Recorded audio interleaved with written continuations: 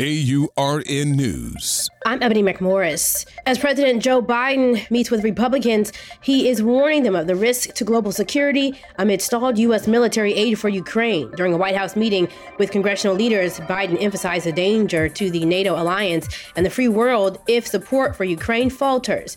Now, the deadlock centers around Biden's request for $60 billion in aid for Kyiv, which Republicans have tied to demands for stricter border control measures. This impasse comes against the backdrop of the upcoming U.S. presidential election, adding to the political tension. Biden's call for urgent action on both Ukraine aid and border issues met with mixed responses. Republican House Speaker Mike Johnson acknowledges the productive nature of the talks, but stresses the priority of border security. Meanwhile, Democratic Senate leader Chuck Schumer highlighted a bipartisan need for a solution. Amid these challenges, Congress is also racing to avoid a government shutdown by Friday.